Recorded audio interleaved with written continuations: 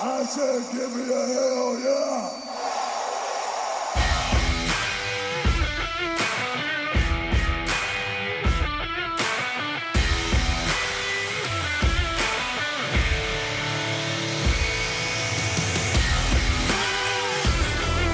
Welcome, wrestling fans, to a bout of epic proportions.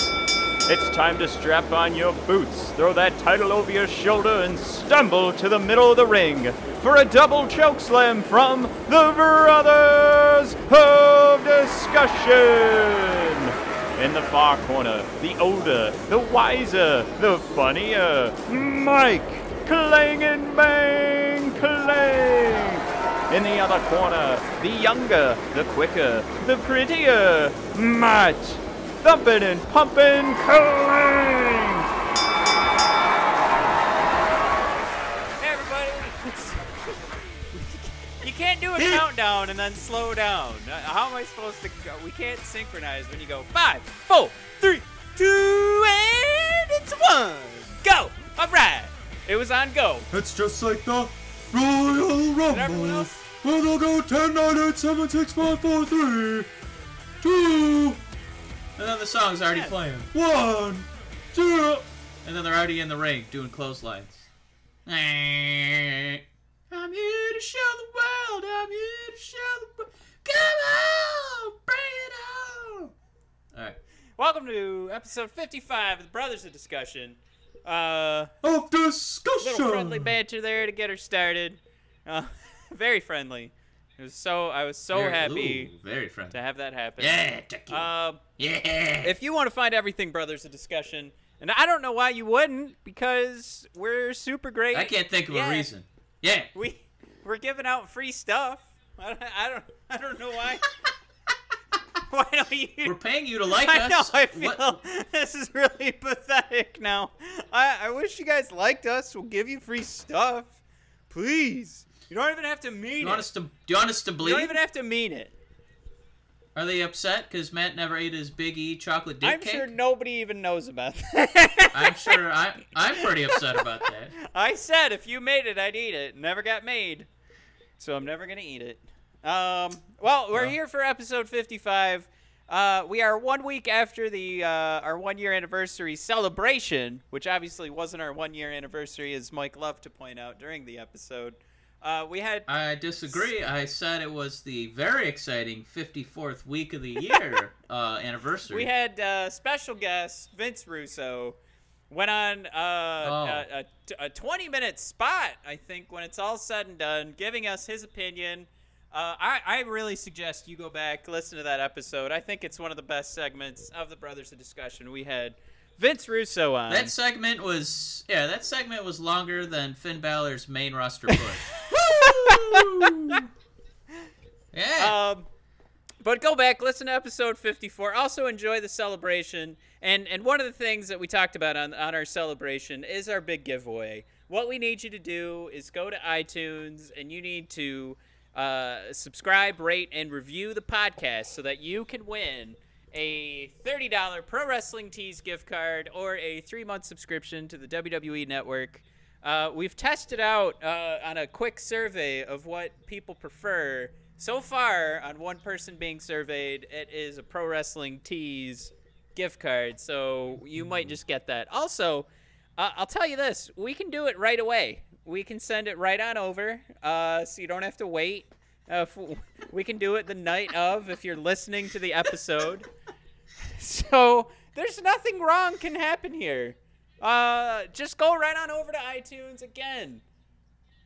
What is it? Subscribe, rate, and review the podcast. Subscribe, rate, review. That's right. That's Share because, it. Yeah, Love let's grow the show, I think, is the famous hashtag that gets spread around for all of the podcasts out It's there. Wrestling Wednesday. Yeah. Also, Wrestling Wednesday. Yeah, Tucky. Kick him back, Tucky. We don't right. pretend to be something we're not on this show. We don't pretend to be sober on We don't this pretend show. to be sober. We don't pretend to be journalists with anonymous sources that are all the other bullshit shows that everybody loves, but we won't lie to you. That's what we are. That's Never. why we're different. That's why we want you to join the faction. Now, to join the faction, go to bodpodcast.com. You'll find links to all the social media, the Facebook, the Twitter. You're going to find links to the show for iTunes, for Google Play, for SoundCloud. Of course, you can find this podcast wherever you listen to podcasts, except for Spotify. But outside of that, you'll find all the blog Literally content. every other place except Spotify. Spotify, we're coming. There's another podcast I listen to that they've been talking about. We're trying real hard to get on Google Play. We will get back with you guys. We'll let you know. We nailed Google it for you Play. guys because we know that all you need to do is put in an application and you're on. So that's all you got to do there. There's no decision process. You just, hey, here's my podcast, and Google Play's like, hey, we love data. Sure, come on over. So that's how that works. So I just want you to know we nailed the free stuff with that. We're not gonna lie to you. It's Spotify that actually wants the high ratings and reviews. So if you want to see us on Spotify, it's Spotify that wants any kind of credibility. But we got everything else covered, you guys. we've got the Vince Russo impressions. We've got Heavy Machinery impressions. We've got Howard Fink impressions. And Yes, we I've do. been trying out my Nia Jax impression. Oh, woo! I can't wait for that. It could be coming. You gotta stay tuned. Stay tuned to the Brothers of Discussion, episode 55. You don't want to put on a fresh pot of cold brew coffee. Now, with that being said, we've just done 5 minutes of plugs here. Obviously, the contest. This is the the most, part of the podcast you would probably skip anyway. So the most important thing is for you to subscribe, rate, and review the podcast on iTunes so that you can win free stuff from us. Just do it. yes, All right. do it, Ducky. And don't forget. Thank God for those 15-second skips. Am I right? Am I right? It'll be episode 57 that we announce the winner. Now, let's get to some freaking. It's probably gonna be Eduardo. But Let's go get ahead. some freaking pro wrestling in there. Let's talk about 5 minutes of pro wrestling, and we'll get back to plugs. Yes, Matt. It was a rough week for wrestling. All right. Let's start with the show we actually like. NXT. Mike, I'm gonna be honest here. I saw EC3. Oh, you know what? I did. It was just EC3, Mia Yim, and Keith Lee, right? I didn't miss anything. I was gonna say that's all I watched. There's a delightful little promo by Ciampa and Goldie. Yep. And Goldie announced that she will be on NXT TV next week, and we're probably gonna find out who Goldie's gonna be defending against that Royal Rumble takeover. Yay! Yeah, so All right. we'll have some time to build that feud, and pretty excited about that. Cool, but cool. Ciampa doing that, kind of channeling the Joker in The Dark Knight. I know you mentioned Gargano doing that, Yeah. turning evil, but Ciampa does that too with his little promo. So he's like, "Oh, shush, Brian," and then he hits the phone, and you hear that. Well, it's like if Gargano's gonna do it, and now Daniel Bryan's kind of been jumping into it. It's come on, we all know that Sting did it, and Just Harvey did it. I know you usually got to tune down my volume, so you're gonna have to turn this part All right. up. I really love Daniel Bryan's heel work right now. Oh my god, I'm gonna just do some adult things thinking about it 'cause it's so good. When that All right, doesn't get but- picked up, I'm gonna be so fucking angry. All right, Matt, NXT. For the listener at home, NXT. Mike said he loves Yes. Daniel Bryan's mic work as a heel. But back to NXT. Obviously, the big Yes. thing here, the huge thing that happened on NXT, the absolutely gargantuan thing that happened. Yes. I would say almost like seeing two Leviathans go at it. It was that big. It was, to me, this was the real. It was two gargantuans. This was the Terminator 3 and Terminator 4 battles where you're seeing Terminators fight Terminators and they're crashing through Yes. walls and stuff. Like, that's what this was. It was Keith Lee and Lars Sullivan. I guess this will be Lars Yes. Sullivan's last match. I think we right. thought it No, was last this week. will be his last is match. it. Getting the win over Keith. But damn it all. That was one of the best big man matches I've ever seen. so much athleticism and agility going into those moves with those two huge guys, and they never like it wasn't just them being athletic and agile. Like they did so many shoulder tackles and power moves and just the punches. Keith Lee does such a good job of slapping his chest right after a punch that they all look like they're knocking teeth out. He's one of the best guys at hitting his chest after the punch. I think he's one of the, like, out of the few matches we've seen, and I think this is an underrated quality, but Keith Lee... Yeah, I don't know if it's him being a southpaw, like it just looks good on the camera, and the slap sounds good, but I'm in lockstep with you. You know, one of the other thing... Go ahead. No, I was just going to say, with this match, we know Keith Lee has, been tearing it up on the indies, and he's you felt you've been able to bask in his glory, right? Well, he's been in the indie scene, but much like Vince McMahon, if it's not on WWE or NXT, I don't know it exists. Okay, this match for me was a big deal because it finally got Keith Lee over for me, and it got him over in defeat against Lars Sullivan, because up till now he's kind of been battling guys who are roughly half his body mass. This match we got to see him do. I think on count it was 4 springboard maneuvers. 3 of them actually hit, and one of them Lars was a designed reversal. Yeah. But he did it. But yeah, he's a big man that makes me pine for when he gets to fight somebody like Rusev, another big man who's close to 300 pounds and athletic. Somebody like Big E. Well, we're in a golden age of big men where these guys are all athletic, and so Keith Lee got to show off his agility, and Lars, I know we talked about it last week. We're worried about how's this guy gonna fit in the shuffle on the stacked main roster card. I think this match was good because it got him in the ring with somebody else with a lot of beef, and he still looked like the bigger man.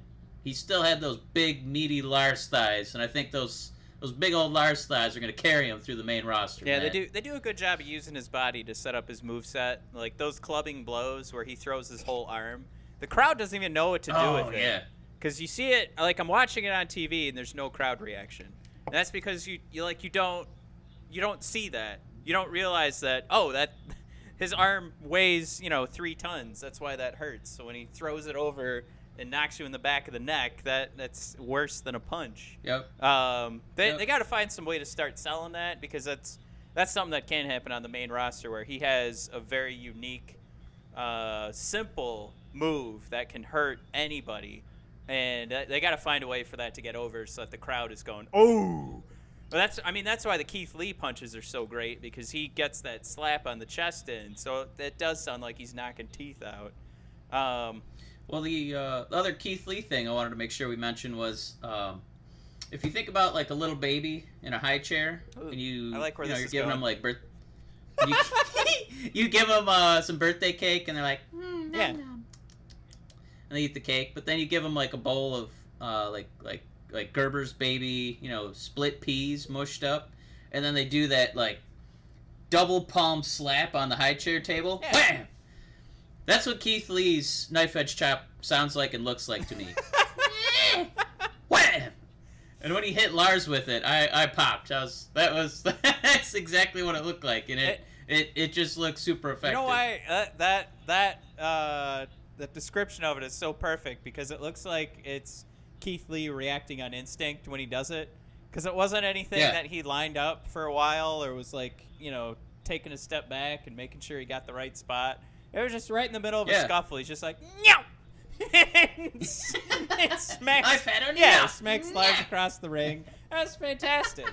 My big like knife edge chops are good, but they're always contrived. Like there's a big wind up. Oh, but this was just a big slap out of nowhere. Exactly. I want to talk about too, like you were saying, Keith Lee making a name for himself on the indies. Man, got to keep all the beer vomit down. But one of the things I remember Triple H talking about was teaching these guys how a hard camera works. And I think when we talk about these punches and we talk about these different moves, I think Keith is very quickly figuring out how to use them with the camera. And, I think if anybody is a quick learner, he's already proved it because his matches have just gotten, like, I feel like exponentially is almost cutting it short. But, he fights the little guys. You don't really get a real opportunity. Maybe that was his chance to get familiar with the camera and where it is and how to keep an eye on it. But this real match with Lars. You know what it is, too? Yeah, because we talk about it all the time where it depends on your dance partner. And, this is a really strong foil for Keith going up against Lars. But I think the problem with some of his earlier matches is he's a professional wrestler. Like, even being bigger than the opponents he's faced before, he didn't mind bumping for those guys. So it kind of made his matches have this weird kind of stilted pace to them because he's like, hey, I'm not gonna, just bury you. I'm gonna eat some of your offense and make you look good. But he outweighs those guys by like 100 pounds. So it kind of, he had to give some momentum to his opponent, but then still find a way to have the match go over as a squash. So I think Keith Lee's professionalism with smaller guys kind of gave him some stumbling out of the blocks. But going up against Lars, that was perfect. It's a perfect send off, even in a loss. Keith Lee looked so good tonight. Right. Send off is a good way to put it because this could be the end of Lars winning for all we know. We saw, and I'll give the quick plug for the ad they did on SmackDown now. So they had a Raw commercial for Lars Sullivan. Then SmackDown had the announce team talk about how he's the hottest free agent in pro wrestling right now, hinting that maybe they fucked up by saying he's going to Raw, and now they're gonna switch it to SmackDown. Easy way to write that in, but now I think when you look at the two rosters, I think NXT's in need of some more big guys. NXT makes the most sense for Lars, right? That's just instinctually, that's where my head goes. When you think about it, NXT UK is second best option. Maybe 205 Live. Where he's really going to thrive is NXT, though. He really would thrive in 205. I think he'd become a beast. He wouldn't be allowed to fight. He could be a manager. But he could manage Leo Rush. SmackDown does seem like the better route to go. There's smaller guys. Oh my God, yes. In that roster compared to the Raw. I feel like because of our conversation last week, the WWE went, "Oh shit, yeah, he's like the shortest guy on the roster." All right, SmackDown it is. How tall is Daniel Bryan? 5'9"? Yeah, have him fuck up Daniel Bryan. All right, get out there. I know. He's gonna, like, if they put him on Raw, he's gonna look like on NXT UK. Who's that little guy? He's like the Warthog. What's his name? He's the little No, there's Mastiff, but there's a little guy. His name's like the Warthog, and he wears like contact lenses and little spikes on his shoulders.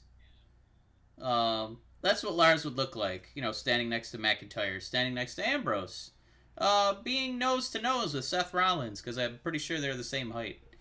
But on SmackDown, he would be one of the bigger, beefier guys. I mean, you got, Samoa Joe, you got Rusev, but they're not really treated like monsters anymore.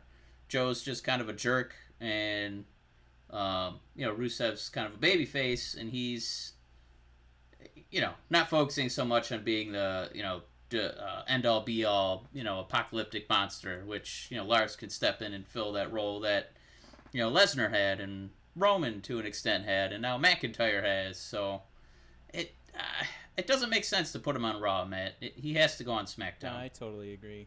Well, back to Keith Lee, we talked about the guys that he absolutely destroyed. One of them was Marcel Bartel. And he got into a mix-up with EC3. He actually, for as short as that match was, I thought it was booked pretty good. I think when we saw Marcel live at NXT Live, it was amazing that a guy who did not say a single word got over on that crowd in NXT Detroit. I don't know what you want to call it. And it was just Marcel standing there, and my ignorance puts me in the realm of not even knowing who this guy is, and he just stands in the middle of the ring, and we're probably surrounded by people that are familiar with Marcel. I'm not, but I got right on board with booing the guy. And then he never spoke a word on the microphone. He put it up to his mouth a couple times, put it back down. The crowd just went nuts for that. And then his match started, right? And then this was just I think what we saw there is a guy. He's at least self-aware. He's aware of what's going on, and he can react to it. And I think that is. It is pretty rare. It is pretty rare to see someone react on the fly to something like that so well, and to be so subtle with your decisions. Like sometimes you run into guys that need to do an action to make a decision, and that lack of action was definitely the right choice for Marcel. So if anything, we just know a guy is in the ring with EC3 that gets, he gets the business.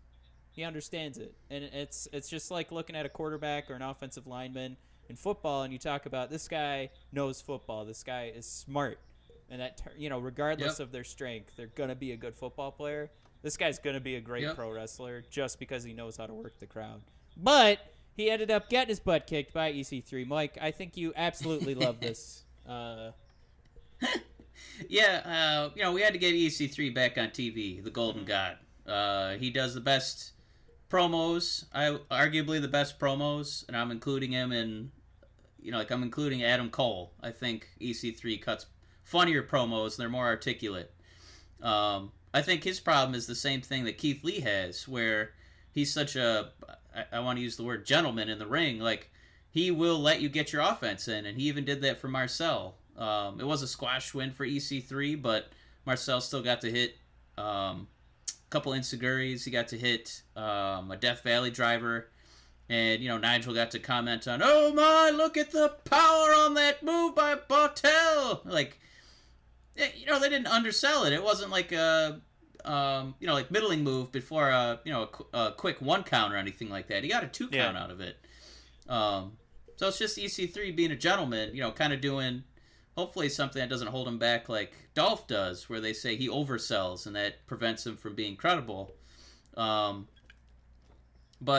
I think Bartel, what he's demonstrated to us in Detroit, what he's quickly demonstrating on TV, this guy gets it absolutely, like what you're saying. Honestly, I wouldn't be surprised if he got some crazy call-up. Crazy in that it's a little unexpected, but then they just feel super comfortable up there. Something like how Elias just got called up out of the blue when he did. And you're like, what the hell was that? He just he barely was on TV in NXT. Now this guy's, on the main roster already. But he just knew how to have the crowd eating out of the palm of his hand. The Miz coming from the real world. Obviously he busted his ass, but you're like, what is the real world guy doing, fighting John Cena? And then, somebody like Alexa Bliss, she was managing a middling tag team, and then all of a sudden she's leading the female division on the main roster.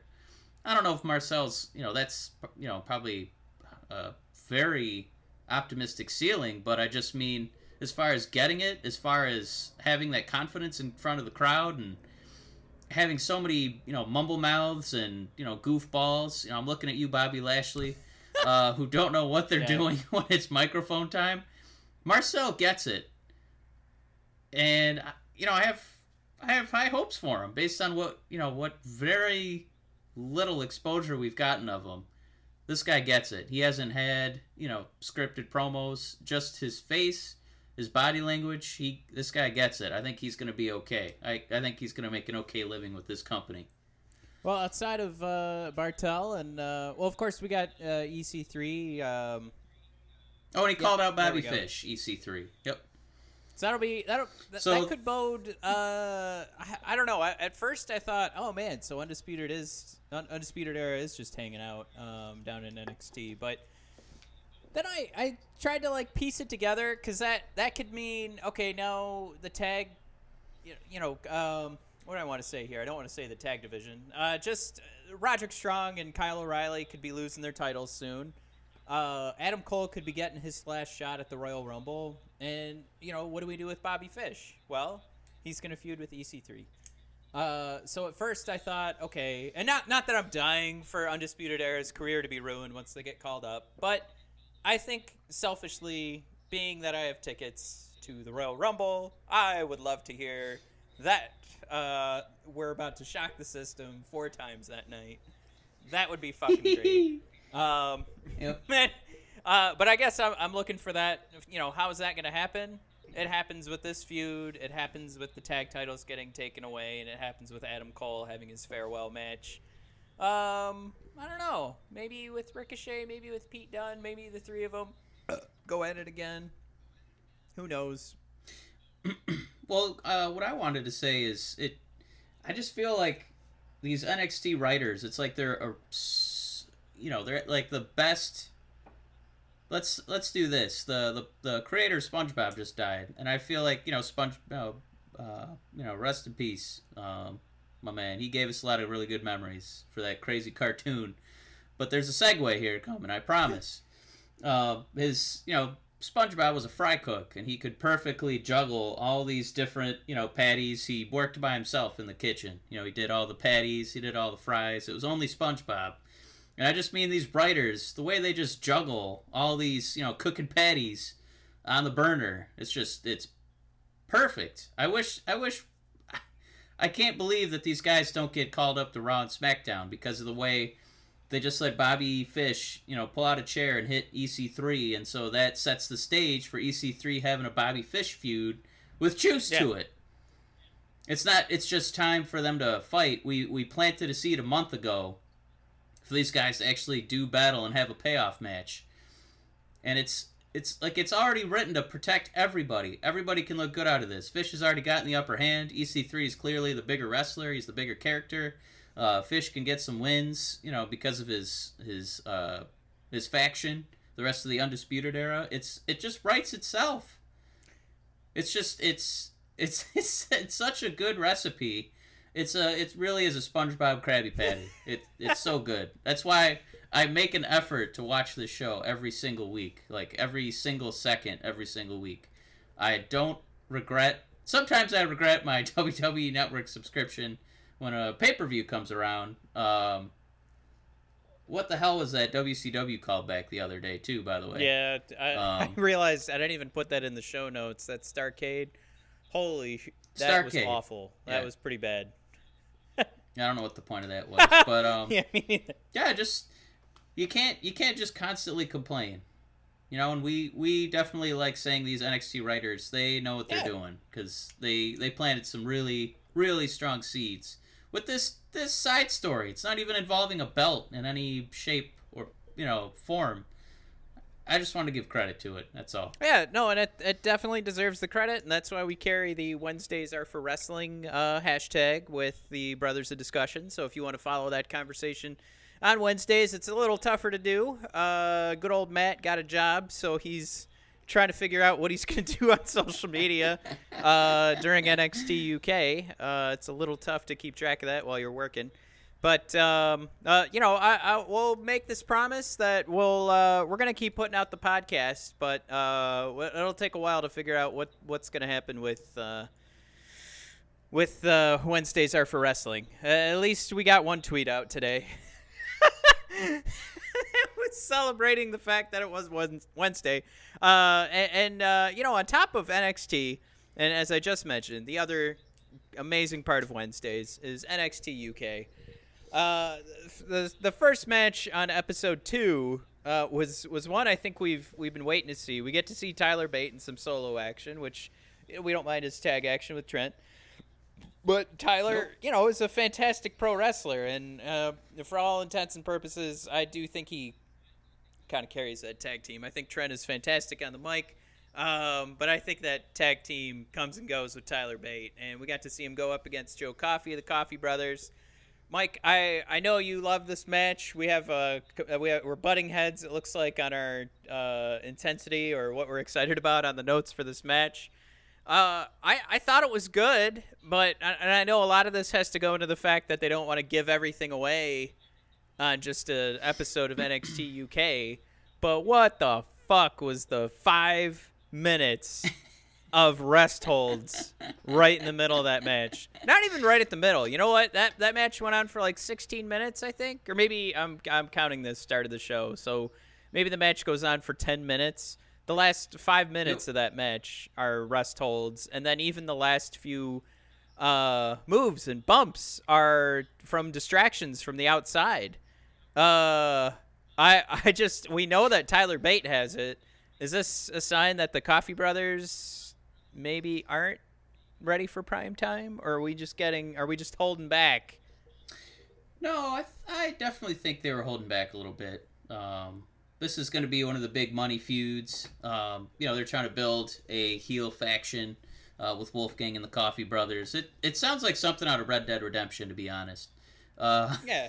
And going up against the three, bigger faces of what was NXT, and now they're basically being asked to carry NXT UK in Tyler Bate, Trent Seven, and of course the Bruiserweight Pete Dunne. Yeah, the fans kind of ruined that. This crowd was hot for Pete Dunne.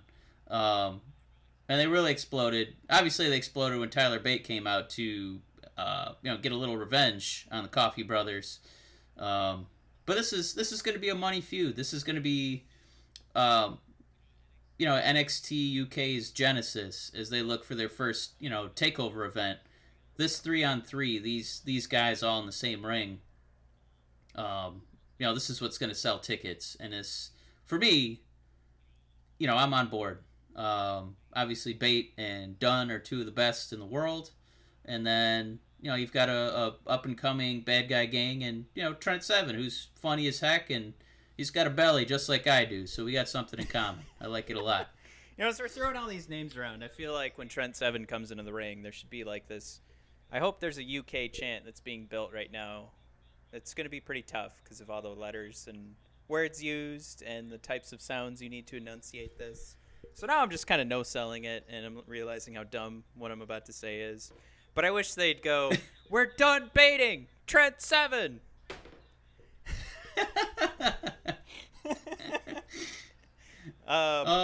So the other thing we got out of NXT UK, you gotta remember you got 2 hours, but it's 2 1-hour episodes.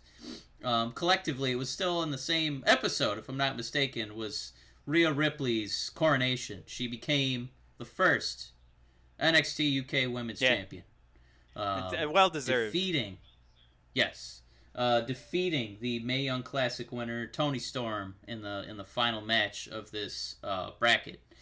Absolutely, like you said, well deserved. And a lot like the TV show with Mark Maron, Glow. You don't want to give the babyface the championship to kick things off. You want to let the bad guys carry it, to kind of give that entire division something to chase for. Because then it's like the story's over if you started out with the face getting it. Right. I'll say this too. This is like, and this will be the difference too of NXT UK versus SmackDown. Or you know what? Not SmackDown. Let's go over to Raw and we'll have this conversation. Okay. You'll know what I mean in a second. When you talk about the best people in the business, you talk about the best people on their shows holding the belts. That is what's happening on NXT and NXT UK on a very consistent basis. I don't think we've ever argued or had to say, I think Aleister Black winning the title it didn't make sense for his character. I think he's more about kicking ass, and I've run that point into the ground. But it was still well deserved. He still deserved to hold that title. I think Rhea Ripley over Toni Storm 1,000% deserves to hold that title over Toni. And of course, Pete Dunne is the UK champion, and the length of time he's holding it, and of course his win against Devlin, it should just continue. He is the best guy on NXT UK, and he should just continue to hold on to that title. You put the indefinite mark on there because I don't know if there's anybody, and especially with him being friends with Tyler Bate right now, I don't know how you find a good opponent that works. One thing that you mentioned in all these people successively, I think what kind of kills it for me for Toni Storm, as far as her being the NXT UK Women's Champion, It's all over Band-Aids. No, I actually like the Nelly look. That should come back. She should come out in her Air Force Ones. But I think she's just too pretty. Wow. She's too pretty. And that's not to say Rhea Ripley's not a beautiful woman, but it's just, I don't know. Like, I mean, this is a show that, it's kind of in the gutters of the UK. It's in a dimly lit building. There's even an upper deck, really. It's just kind of people floating around on the outside. Yeah. Not a lot of, not like main roster WWE, where a lot of the guys who get the belts are, they Super have hot. The chiseled jawlines. Yeah, they're the big angular looking fellows. The women have all the bigger boobs. They even made poor Charlotte do that. If it was her own decision, that's cool. But I'm just saying, like, that environment encouraged it. Yeah. Where it seems like in the UK, it's a little more down to earth. A lot of these guys have kind of average bodies. The name escapes me, but they have a guy who has like a black vest on and black pants, and he's supposed to be like the Baron Corbin of the UK, and he's like 6'1". Yeah. He wouldn't remotely they fit gotta fit in these on the tiny main roster. buildings that they're doing matches in. Yeah. So I just mean, like, Toni Storm feels like she doesn't quite fit in. Like, she's kind of a sore thumb because she is, really, really pretty. And then when she's, in the ring in the middle of the match, her hair is still in place. So it doesn't quite jibe with me the way the other NXT superstars like their look is. It gives another parallel too to your Glow and the Gorgeous Ladies of Wrestling. Where the main face on the Gorgeous Ladies of Wrestling was super hot, and then they did their best to make sure that she stayed pristine and perfect, and and then of course maybe if she goes heel, they change that up a little bit and they let her hair not stay in the same shape the whole match. No, I'll just say I think the capper on this one is for me, Rhea Ripley has the look. She definitely has the size over Toni Storm, and she definitely has the skills over Toni. And it'll be fun watching her run this division for, I would assume, quite a long time. On top of that, Mike, I don't know if there's anything else on NXT that you wanted to touch on. I know if you hate Gibson, you should go subscribe, rate, and review Brothers of Discussion on iTunes. I hope that'll turn into a new chant on NXT UK going forward. If you hate Gibson, subscribe, rate, and review on iTunes. But also you can stand up. So if you hate Gibson, stand up. But let's jump. If you hate Gibson, stand up. All right. Let's do a buffer here between all the good wrestling, and we'll talk about Monday Night Raw and the reviews going on for this show. Yeah. Was there anything redeeming on Monday Night Raw, Matt? I mean, I just wanted to skip even talking about it today, but you came back at me and said no, there are good things. It's silly to write in a vacation for Braun Strowman. I mean, like I talked about it on the Facebook with some of our dear followers, and I just like think about, and I hate to be the guy that's about to say, remember the good old days and the Attitude Era where everything was perfect. I remember the Attitude Era. Back. No, I can't. I can't possibly. Okay, give me 20 minutes with this microphone. Vince, you remember when it was? Remember Stone Cold got hurt for WrestleMania 2000, and that was my idea to injure Stone Cold. Really? I thought it was brilliant because then what we would do is we would put Stone Cold on the shelf, and then after he comes back, there would be a pop. No, that was genius. You putting the whole company on eggshells. I like it. It's keeping everybody on their toes too. You know, the financial stability of that company, obviously it hung on a blade, but it was all worth it for that pop that I had when Stone Cold, that music came. When that music came, I know the company almost went under because the biggest superstar in WWE history almost died on my watch. But that pop when he came back, all worth it, I say. Well, it's odd too because I don't know if you were under contract with the WWE at the time, but if you Technically, I was not under contract, never officially, never for money, but I always took credit for Stone Cold's injuries. well, the point I wanted to make, Vince and Mike, you can chime in too, was that WrestleMania 2000's main event consisted of 4 guys that went on to do great things for the business, which are Mankind, Big Show, The Rock, and Triple H.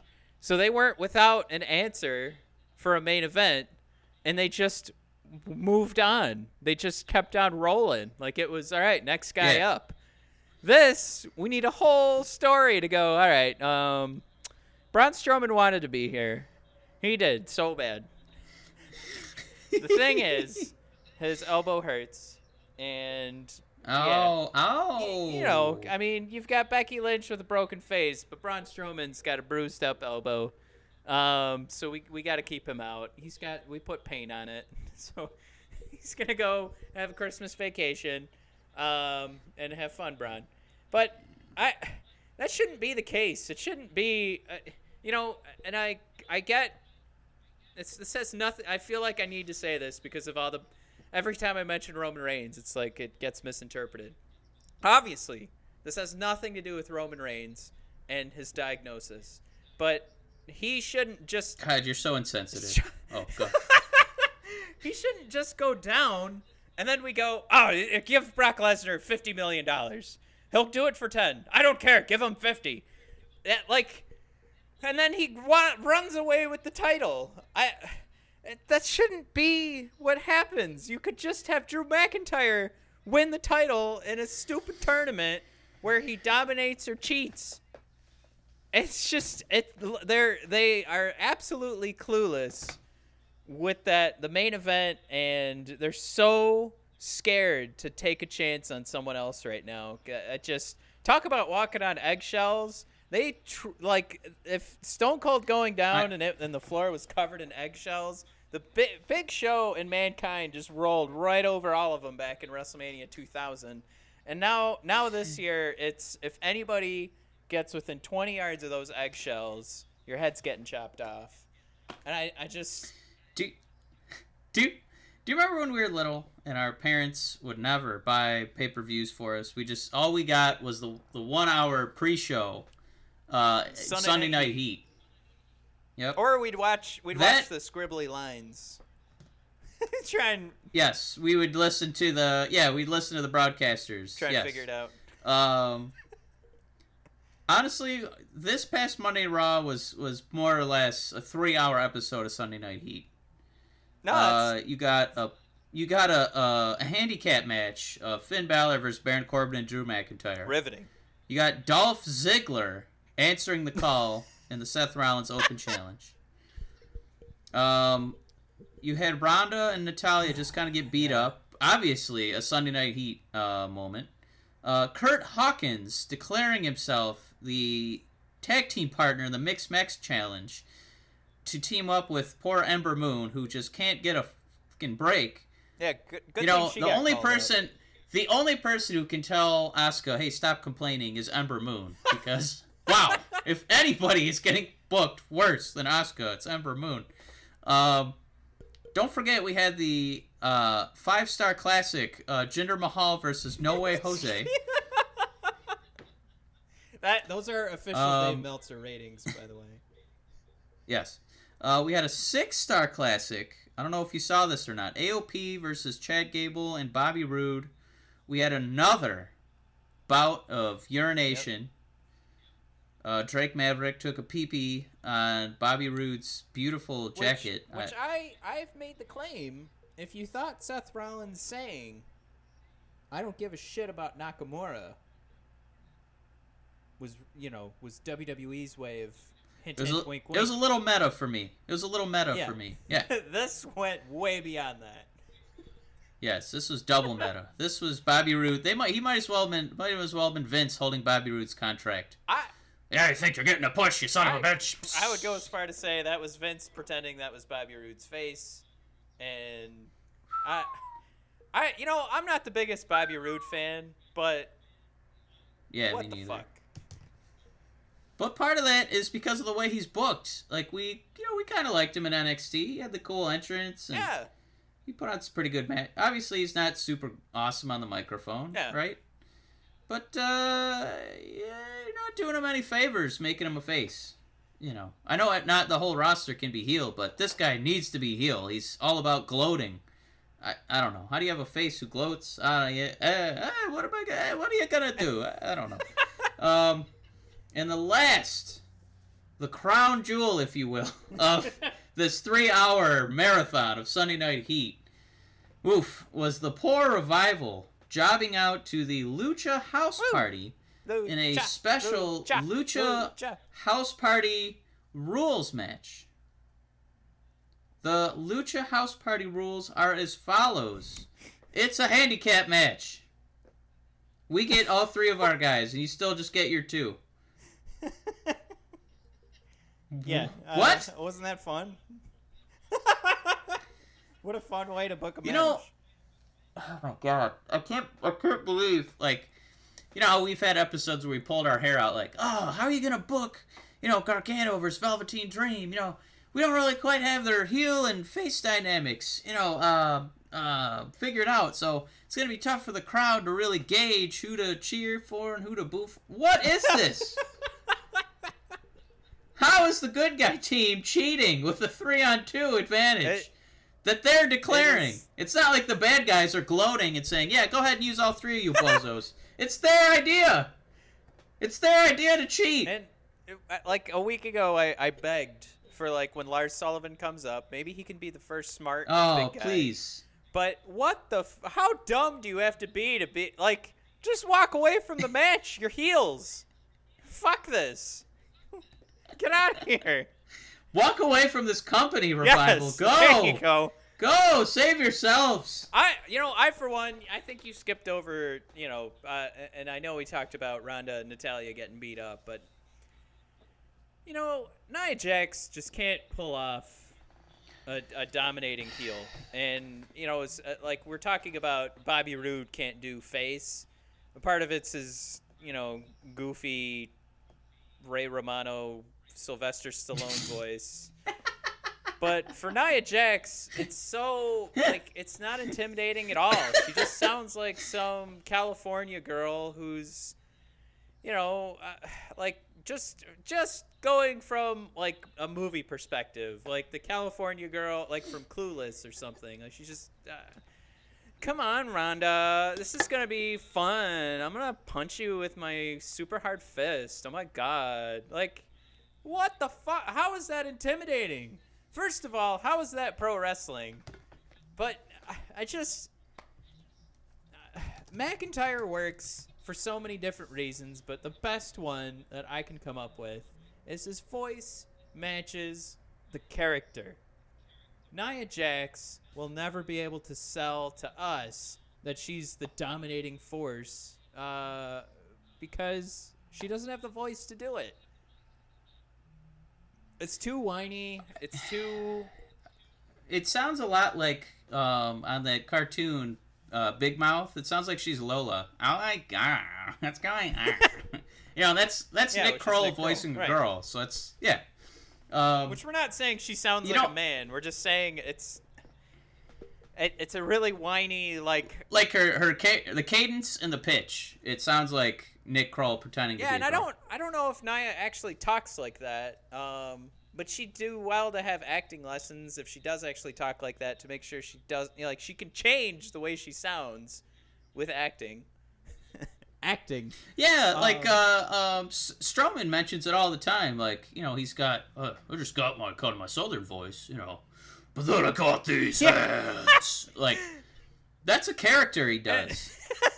And I know Nia couldn't pull off like a "I'm gonna get you," Cookie, cookie, cookie. Yeah. but that goes along with you know, there's other people in this business that could use a shot at the title, or it could pull off their character work, or it could be not breaking the face of the best wrestler in the business right now. It's all adding up for me. Like, I know I'm supposed to be psyched that they're using Becky's broken face to build up.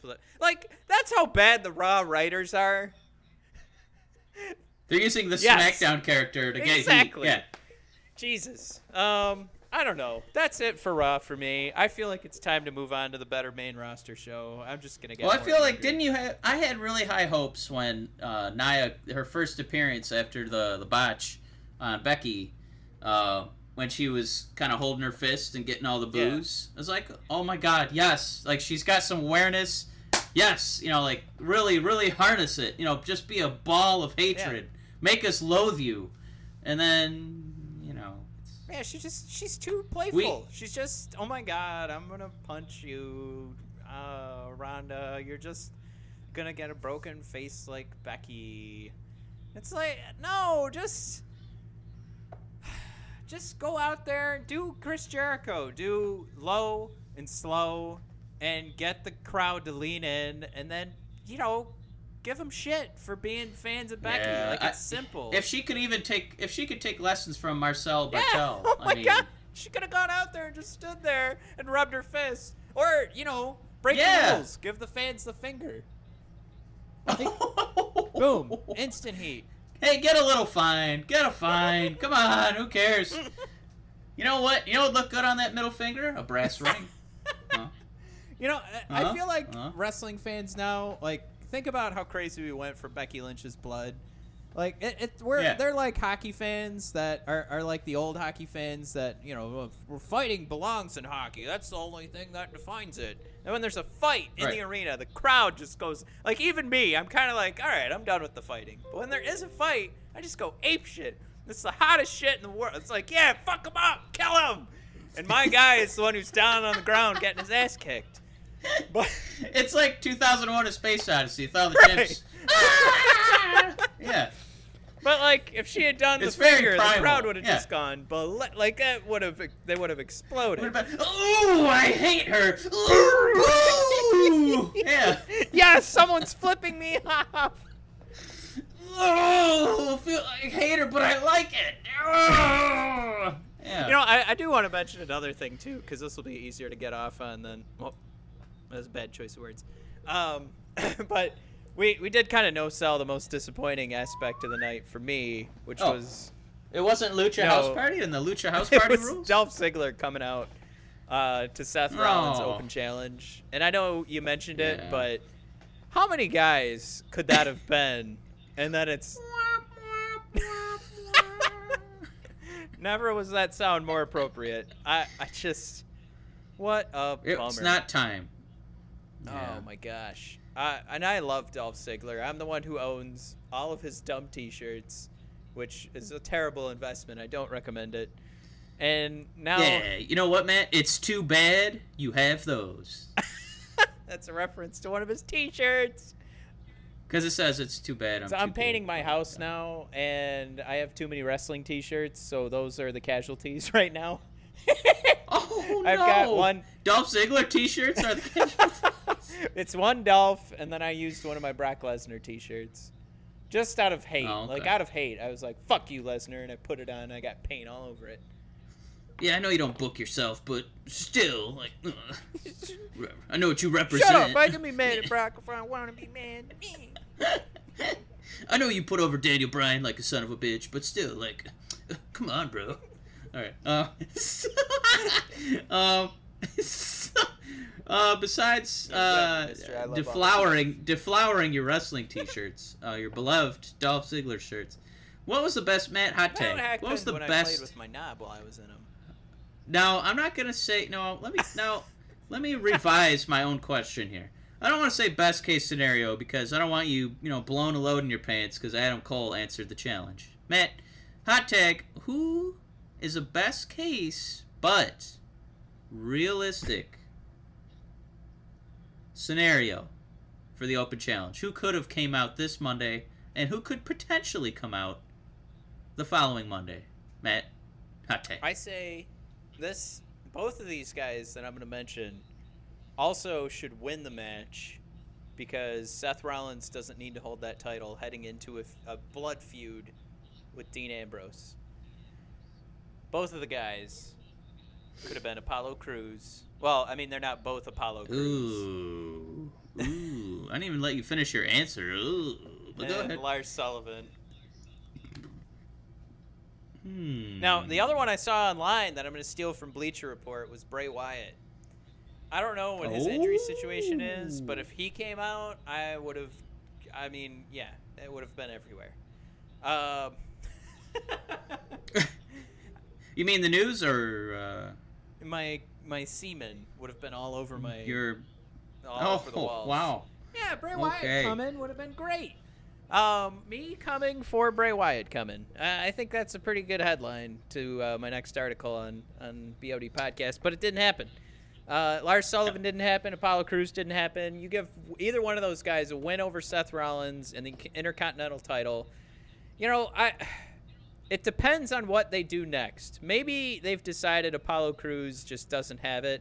I'm sort of on that boat. But Seth Rollins isn't going to take a hit from that loss.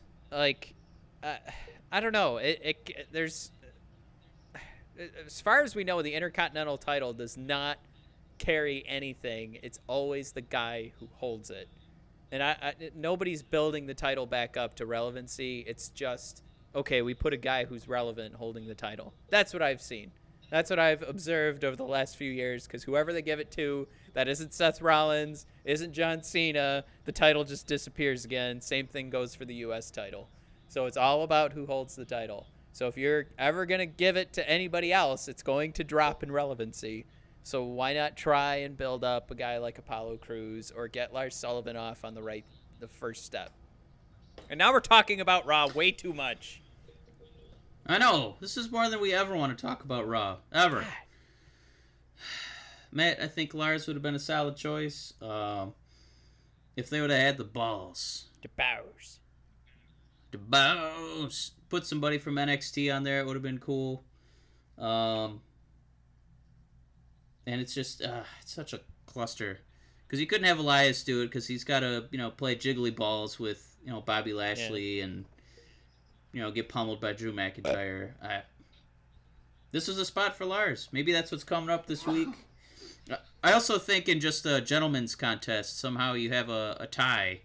If you could get Ricochet in there, because I don't know how he's going to fare on the main roster, but let him, show that he's got... Yeah, he... kind of a measuring stick against Seth Rollins. I can say now, I think we both love and respect Ricochet. He's another guy I'm predicting now that will struggle on the main roster. Easily will struggle. Talk about voices matching your character. Adam Cole's voice matches perfectly with his character. Ricochet, a face who kind of... no, that's not going to work. I love Ricochet. We couldn't get Neville to work. Yeah, I mean that's no. And he had an incredible heel voice. You are nailing it right now with that. Neville is the perfect example for why Ricochet won't work. And I love Ricochet, and I think he's perfect for NXT in his role right now. But he's also not really delivering like a groundbreaking promo. He just goes out there and does flips, and I love it. It's great. I think we all love it, but it's not going to work for the main roster. He should just love his paychecks down in NXT. Be happy with the exposure. Go back to the indie scene and get paid. Well, the only thing is Neville is British. He's kind of ugly. Oh yeah, Ricochet's he's pretty hot. What an objective take I just gave. So he's not a traditional Vince guy because he's short. He has big ears. He's kind of got like a little, kind of gnarly little Vince has big ears. Troll nose, and Ricochet, I think, is kind of a handsome guy, so I think he's got a little bit of a shot in a Vince McMahon company. And I say Neville ugly in the, highest respects. My favorite dog is a pug.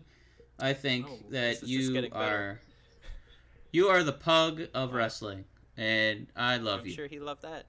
I miss you. I miss your laugh. What is it? His name is Pac or Puck? Pac. Yeah, it looks like his name's getting bounced around to go to this elite club, or I don't know. Maybe he'll just run around the indie scene. He's a little bit shorter than Mr. Ricochet. Yeah. And I think that name Adrian Neville was kind of a because you kind of are your name and your music. So he had pretty cool music, but then he had that weird like Minnie Mouse cape. That was stupid. Ricochet does not have a cape. His name is Ricochet, which it sounds like bullets. He's kind of handsome, and I think that's why he's got a shot in Vince's company. Yeah, he's got a 10-pack going too. Let's move on to the show that we all love now. I think champions wise, even the people fighting for the belt. I mean, this show gets it. If you're bitching about SmackDown, you don't like pro wrestling. That's as easy as it is. That's I gotta say, if people are still complaining about SmackDown, you don't like pro wrestling. You like social media. You like causing shit. That's what you like. You don't like pro wrestling. And if you are that person that trolls and whines about SmackDown, I just again, a couple weeks ago I mentioned that people were bored of AJ Styles' title run. What? Like, just amazing matches one after another. Like, obviously the Nakamura stuff, all of the endings were disappointing, but it was great. All, in between.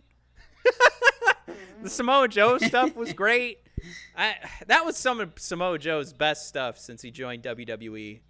As evil as he got, I loved it all. And then, AJ got to be our conquering hero over Jinder. And now him losing the title, he gets to try and fight back against Mike. Now your all-time favorite heel, as you were whispering into the mic earlier, if nobody heard it. And of course, one of our all-time favorite wrestlers, and Daniel Bryan. Maybe he's lost a step since hitting the hyperbaric chamber on a weekly, daily basis, but he's still got, he's definitely got the heel skill. He's got the uncanny ability to not give a shit about his head when it comes to in-ring fighting, and he just does crazy shit still. And like I said, he's obviously, if you're watching Daniel Bryan and you go back to everything before he left, he's a step slower. But I think the idea that he still wants to be that guy and he'll go out there out of his way, and maybe that slow step is what caused him to do some headbutts on accident. Maybe that's why. But the fact that he's still going out there and he wants to be Daniel Bryan of old, I think that's what's selling this so hard. And not that I'm making comments on his specific promo work over the last 2 weeks, because now he's a brand new Daniel Bryan in that scenario, or in that case, but. The point here is that right now we've got the Bar and the Usos. We've got Nakamura and Rusev. We've got Becky Lynch, Asuka, and Charlotte, and Daniel Bryan and AJ Styles. These are the people in tag feuds, in title feuds, and we have nothing to complain about with this. No. Becky's just been 100% on her game. It hasn't felt at all like a one-off. Gimmick. Every thought, every sentence, every tweet has just been right on the money. I can't help but laugh at her new Twitter profile where she says, "I hug people I don't like when I'm concussed. Recently broke myself out of doctor jail. Am the best." The other thing I really liked was AJ Styles was going on and on about how he was the fighting champion. He used to be there every single day. That's what the house AJ Styles built. That's what it's all about. Now Daniel Bryan, he's unbuilding my house that I built all summer, and then last winter too. And Daniel Bryan goes, yeah, the old Daniel Bryan wrestled 227 matches in a calendar year, much more than AJ's ever done in his career. Shortly thereafter, he needed neck surgery. The new Daniel Bryan is above that sort of masochism. So it's just this perfect, like, kind of kicking your feet up and being like, I paid my dues. I've already done that. There's, as the champion, as the best, I don't need to keep doing that anymore. I have the belt. I've already, busted my hump. I've got the calluses on my hands, on my neck. I already did it. I'm done, buddy. Yeah. Show's over. We're not live. It's such a great. We're not live, buddy. I'm at home. Go away. I'm having an avocado I made. I grew this shit, man. I didn't go to Mexico for an avocado like those commercials. I made it. That's my avocado. Daniel Bryan is having an avocado right now, and he should be. Matt. Yeah. This, as over as Daniel was as a face, I think he's doing a knockout job as a heel. There's a lot of, kind of cookie cutter, kind of heel tactics you can use, but him being a kind of in the mold of Brock Lesnar, but also contextually still putting his own life story into it. It's what makes him such a compelling character, where he blends that wrestling gimmick life with his own blood, sweat, and tears life. The mortal man, Bryan Danielson. This is such a brilliant angle. Yeah. And it sounds like some NXT guys got called up to SmackDown. Not quite yet to Raw, but they have been called up to SmackDown. Well, I feel like too, like we've always gravitated towards Daniel Bryan, and that was how all the WrestleMania was that WrestleMania 30, right? Yeah. Yes, when he had his big moment. I mean, that's how all that stuff happened, is because we wanted to be a part of Daniel's life, and because of that, we started taking over live events and shows that WWE had, where they couldn't even announce the next main event feud because all we would do is chant Daniel Bryan or yes. And because of that, he gets his title shots. And not for a moment did he become less interesting to us when he got hurt. We still wanted to be a part of Daniel Bryan's life. And now, now at least from this perspective of him sort of just changing this idea that he does it for us to now he's doing it for him. We still want to be a part of that, and him taking that away from us is what's going to make him such a great heel. It's such a, as you put it, like playing off the real life and finding that blend. I'll just say, I think I'm saying this two different ways. I'm saying he's kind of lucky in that sense, but he's also doing it perfectly. Like, he's lucky in the sense that we gravitate towards him so organically, where maybe we don't do that so much for other wrestlers, or maybe the WWE just hasn't caught on to how, or maybe it's just not enough people. Like there's little groups of people that are like, I can't believe Samoa Joe's not getting a title shot.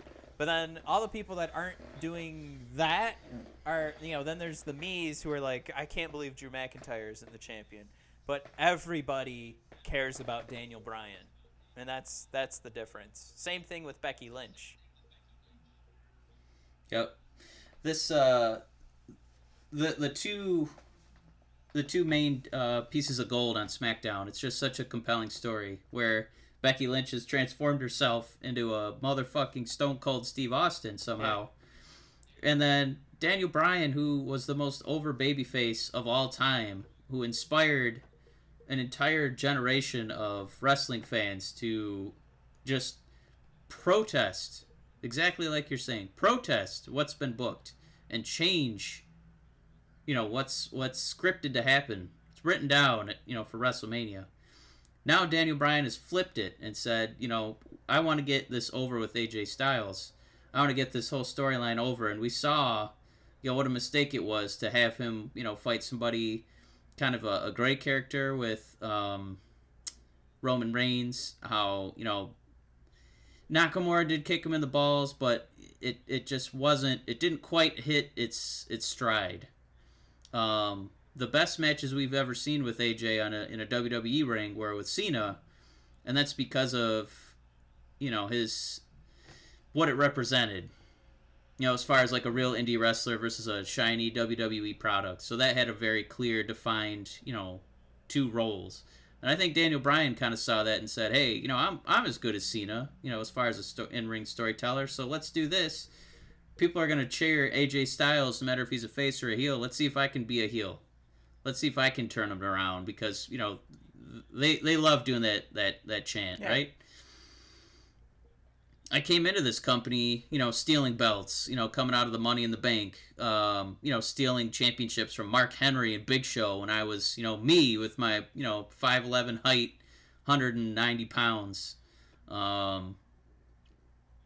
was able to do that. I was able to get that yes over. I was able to get the no over. I was a slimy little turd because, I have the facial expressions. Let me try to do that. And it's hitting home perfectly. I can't believe how good he is at this. But I mean, he set a precedent when he's winning world championships, and losing them to Sheamus at WrestleMania in 15 seconds. But he has set precedents for being a really good heel. And we talk about. I don't think you could have flip-flopped AJ again because he's so over at this point, but we know AJ's limitations. He's probably the best in the ring in the world when it comes to wrestling, but on the mic he's like a solid B+. He's never going to be an A+. But I think Daniel has that ability, and I think Daniel somebody in the writing room saw that and said, hey, Daniel's going to be able to get this over. We're going to have a clear dynamic face, heel. Somehow I did both backwards. That was pretty cool. Fun. Feel the haste. I hope that wasn't too rambly, but no. It's just kind of, you had to kind of go full circle and say what a success it is, to get this very difficult story, defined for the audience. Because now I kind of want to boo Daniel.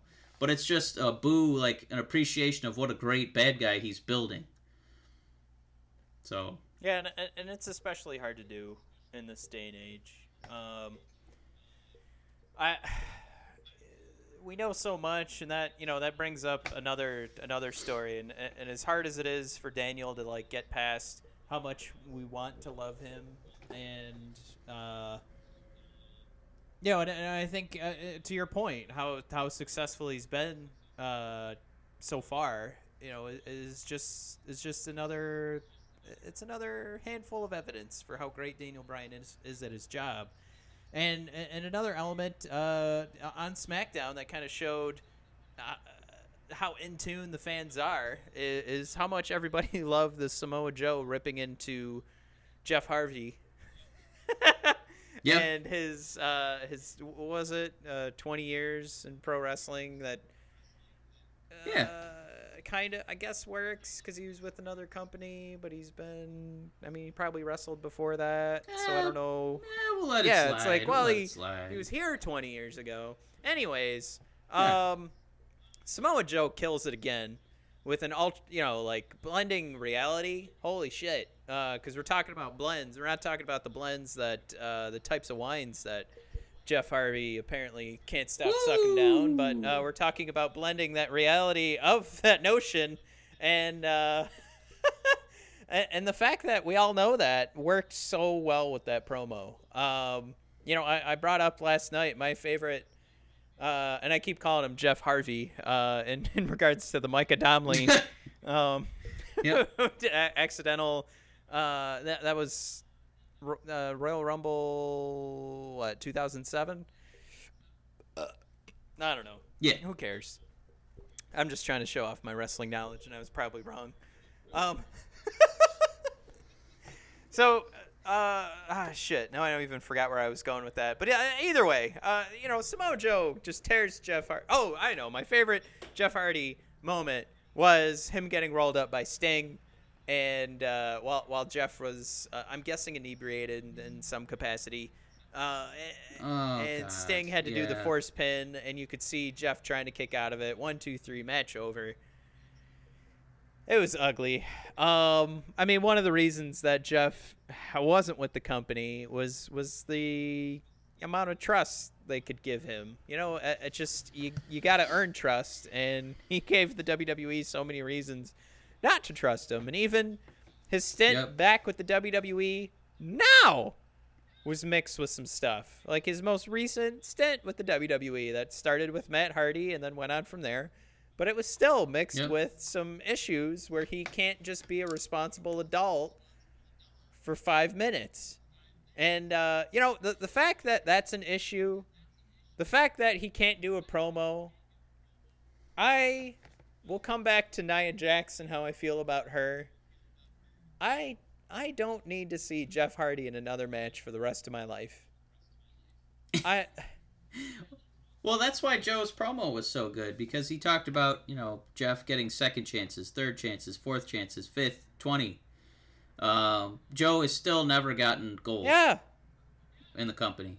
He got NXT gold, so, you know, Triple H understood that he's amazing. But for whatever reason, I don't know if he's just too old for Vince's taste. He's, you know, we're still shocked that AJ got it somehow. Right. But, you know, Nakamura never got to really taste it. You know, Balor had it for, you know, a cup of coffee, literally. But yeah, Joe, I don't know. I think I'm a bigger fan of his than you are. As far as, you know, I really like his ensiguris. I like his power moves. I like his coquina clutch. I love his promo work. And the guy's he's just not getting over. So when he was saying, you know, you're getting all these 20th chances and I'm not getting one, there's just a tiny little window where you could see Joe turning face with that promo, because he's making some good points about the company not really giving him an opportunity to succeed. Not even just WWE. Joe was struggling with the same thing in TNA too.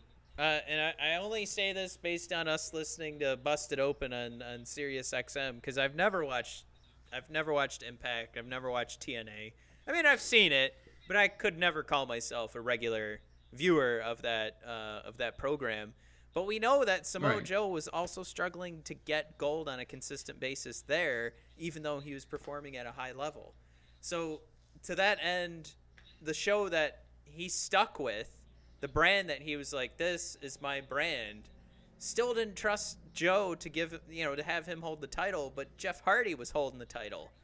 So it's almost like it's never ending for Samoa Joe, and we might be on the cusp where I'm talking about like these awesome title feuds. We might be on the cusp of one of the most real hot, like, one guy fucking hating another guy, or at least he should, kicking the shit out of each other in the ring kind of feud. This could be huge, and to put that on top of Becky Lynch and Charlotte and Asuka, it's just, you know, and I'll come back to the point where, you know, maybe SmackDown is being written better, but they're also a lot luckier to have, you know, just that organic push that started at Money in the Bank was the article I wrote right after Money in the Bank, that Becky was primed for that big push. So that swell started organically. It wasn't a push they were trying to give Becky. They're lucky. They're lucky that Daniel Bryan got hurt, because now they get to do this. I mean, they're lucky that AJ Styles wanted to take a chance with the WWE, and it's just, you know, with this stuff too. Now they're lucky that they have a degenerate, or, you know, at some points of his life, you have Jeff Hardy going up against the guy who is the heel, but by all accounts has done everything by the book. You know, when we're talking about behind the scenes, we know that from the voices of people who work with him, that he is a nice guy. He does do the interviews. He is nice to the fans. He's good to management. He does what the company asks, whichever company he's working for. Yep. It's just, I don't know. It's just very bizarre when you see, like, Monday Night Raw every week, and how Baron Corbin gets tons of TV time. God. He gets tons of promos. He's on there with Stephanie McMahon, for God's sakes. He can't wrestle. His mic work leaves a lot to be desired, and Joe just seems to get it. Like, he's got the voice, he's got the delivery, he's got the acting chops. Yeah. Like, he sincerely seems like he, hates Jeff Hardy, and that's just a character. They probably high-fived after that and said, "Man, I really ribbed you good, didn't I?" And I don't know, because you want to make the argument that they don't like. Sorry, that was my joke. No, you're fine. That they don't like indie guys, but they've given somebody like obviously AJ Styles. They've given Kevin Owens gold. But man, you compared. I will say, like, Samoa Joe. Like, look at Asuka. Like, the two of them are kind of in a similar boat. Nakamura, they're all in the same boat. I'm starting to realize all of those are non-white people. well, the other thing too is those guys all like they weren't necessarily in indie wrestling. We gotta remember New Japan is as big as the WWE is over in Japan, and then Ring of Honor is for all intents and purposes number 2. So they still have the production value, the regular TV schedule. They sign guys to long-term contracts. They're not just, they're not only doing matches for Ring of Honor. They can go elsewhere, which I think was Joe's final stop before coming to WWE. I think he did a short stint with Ring of Honor. But, I think it's about these guys getting built up in different places, and Vince isn't sure about, like, where are they going to go next? Are they just using me? Which really is a whole nother psychological issue we'd have to digest and ask, what did Vince's dad do to Vince to make him so, question himself like this, where it's like, well, I don't care what the fans want. This is me. This is what I want. So it's just, Because I know Vince was at least one gimmick he wrote in the past 2 weeks, and that was Drake Maverick peeing his pants twice. I'm laughing at you saying it, not Drake peeing his pants. Well, I guess for me, I'm kind of talking out of both sides of my mouth because I love SmackDown. I'm also saying they're lucky. I don't know. I'm just happy it exists. If you're not enjoying this, if you're not enjoying the fact that they still are writing weekly episodic television, and now it's super interesting in the time of year where they normally turn it off, go fuck yourself. I don't know what else to say. That's you know what I will say, because we're almost sitting an hour and a half, and we try to never hit that barrier because it's there's too much entertainment. We know you can't stay along the whole time, but at the very least, it's making the Rumble look more and more interesting because it's so wide open right now. Yeah, and I'll say I made that point last week, so I'm glad that it's sunk in. It's not going to be Braun. It's not going to be Brock. It's not going to be Daniel Bryan. It's not going to be AJ. So you got a pretty wide open field right now, and I think that's the best case scenario for that event. It's gonna be Nia. Oh jeez. Well, Matt, we're closing on hour and 23 here. We got kind of a hopefully a better week ahead. We got some Undisputed Era fighting with EC3 coming up. We're going to be setting the stage a little more. We're going to have, Becky Lynch is probably going to have even more TV time, and now we're going to have Asuka trying to get through some promos with her and Charlotte. Matt, it's always a pleasure, sir. Well, I'm gonna go ahead and do the call to action here. Let's make sure that you all go to iTunes and subscribe